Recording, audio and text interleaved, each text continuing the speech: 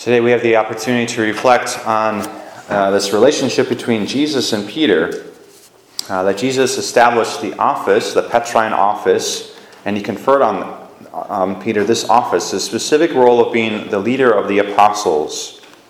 So it's not by mistake that there's this reflection today in the gospel and a counter reflection in Isaiah, the first reading, about the stewardship, that this idea of holding the keys.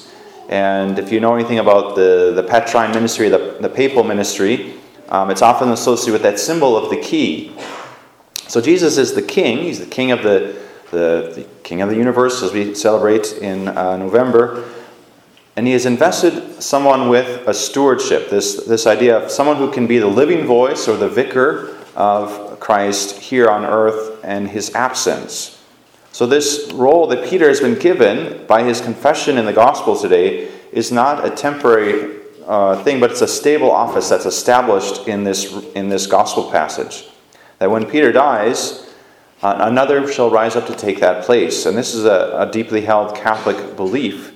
It's been a Christian belief in the beginning that there's always been a leader of the apostles, and that title we now call the Pope. So the office of steward was a normal part of the Israel kingdom. The kingdom of Israel had kings, and then they also had a steward. In the absence of the king, the steward could do decisions and make decisions on behalf of the king.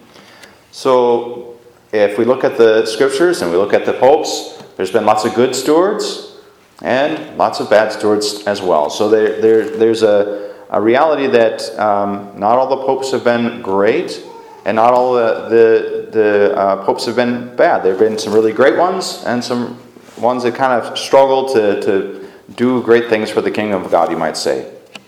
Now, the church, Jesus says today that the church will not be overcome by hell. So basically we recognize there will always be the church here on earth. It will always have the guardianship of the Holy Father and the bishops in union with him. But what he doesn't say is that the popes will always be perfect, or that they will always be liked, or that they will always be good administrators, or that they will always make all the right decisions all the time. So often, popes have been challenged to make decisions or deal with divisions or calamities in the world or the problems of the earthly kingdom. So they are here to guide us, to help us, but of course we recognize their ministry is complicated and difficult, and we might not always agree with them.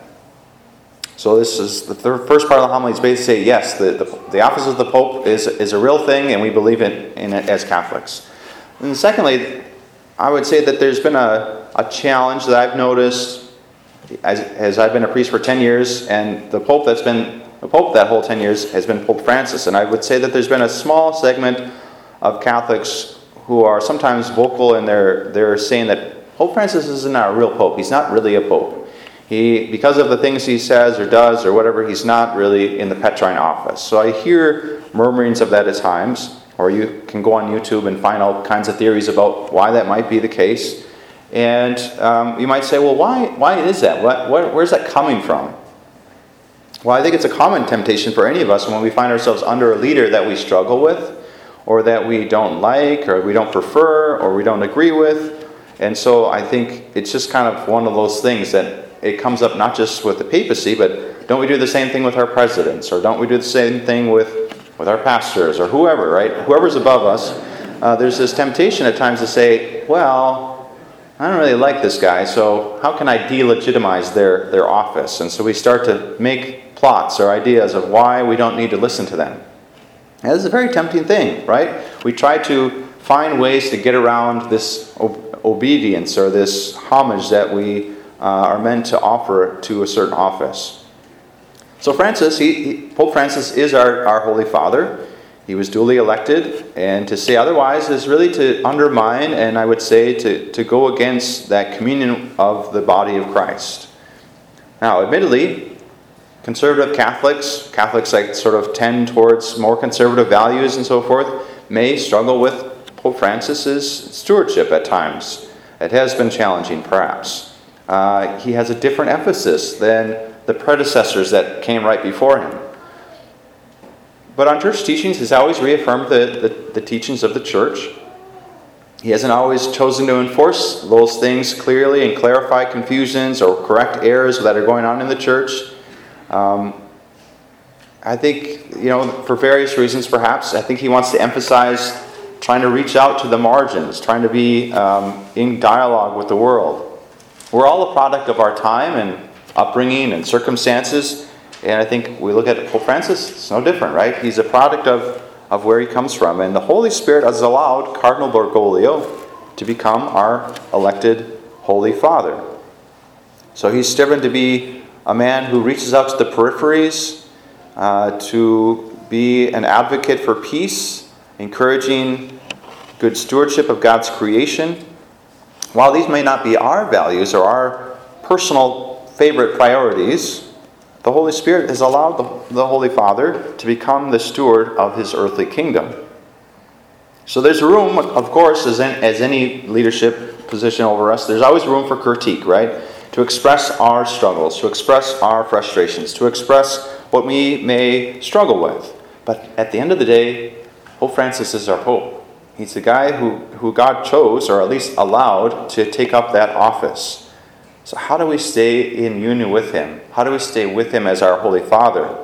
He's the voice of Christ here on earth. He has taken up that Petrine ministry. So in due respect and deference or obedience to our Holy Father on matters of faith can be challenging at times. True obedience, though, offers us this opportunity, I think, to kind of wrestle with this idea of what is obedience. When it's easy, obedience, we don't really need it, right? We only need it when it's hard, when it's difficult, when it's a challenge for me to stay in union. And those are the times when I really need to be obedient, is when I'm struggling. So if I'm putting all my cards on the table, I'd say I have struggled at times with Francis. He gives all these interviews on planes, and every time he goes somewhere, I'm like, oh no, what's he going to say?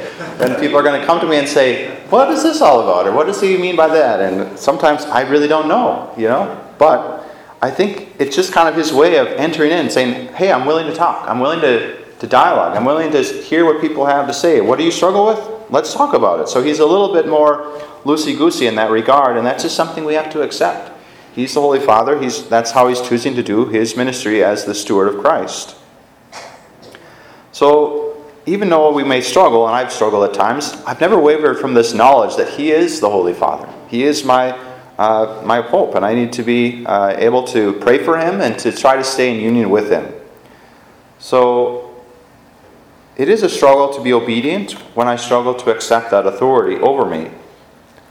And that's probably, again, when I need obedience the most, is when it's a struggle for me. And it's probably most impactful for my own salvation if in those moments I can choose to say, even though I don't really prefer this guy, or I don't prefer his emphases, or I don't really like the way he goes about things, he's my superior, and I need to be obedient to that. And so how do I lay that down? I think if we can do that, there's a way in which God works through our obedience in those kind of situations for our salvation, for our sanctification. It's good for us to find at times this place where I kind of have to wrestle and say, okay, even though I don't prefer this, I need to submit to this, because it's not like he's asking me to do something against the faith. So to believe that that's part of God's plan for me, to trust that God is working through that.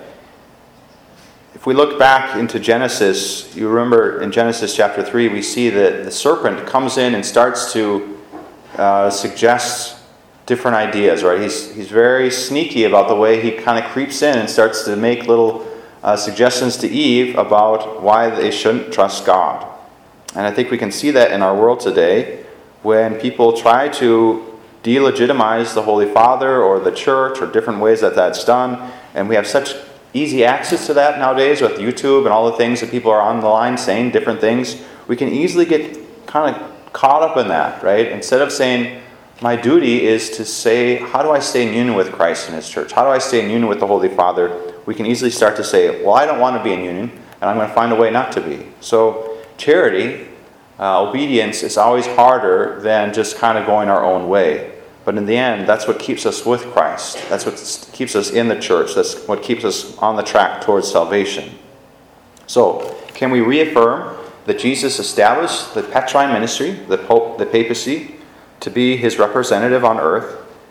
And he has a special office to bring unity in the church, and that office continues. And the current Holy Father and holder of that office is Pope Francis.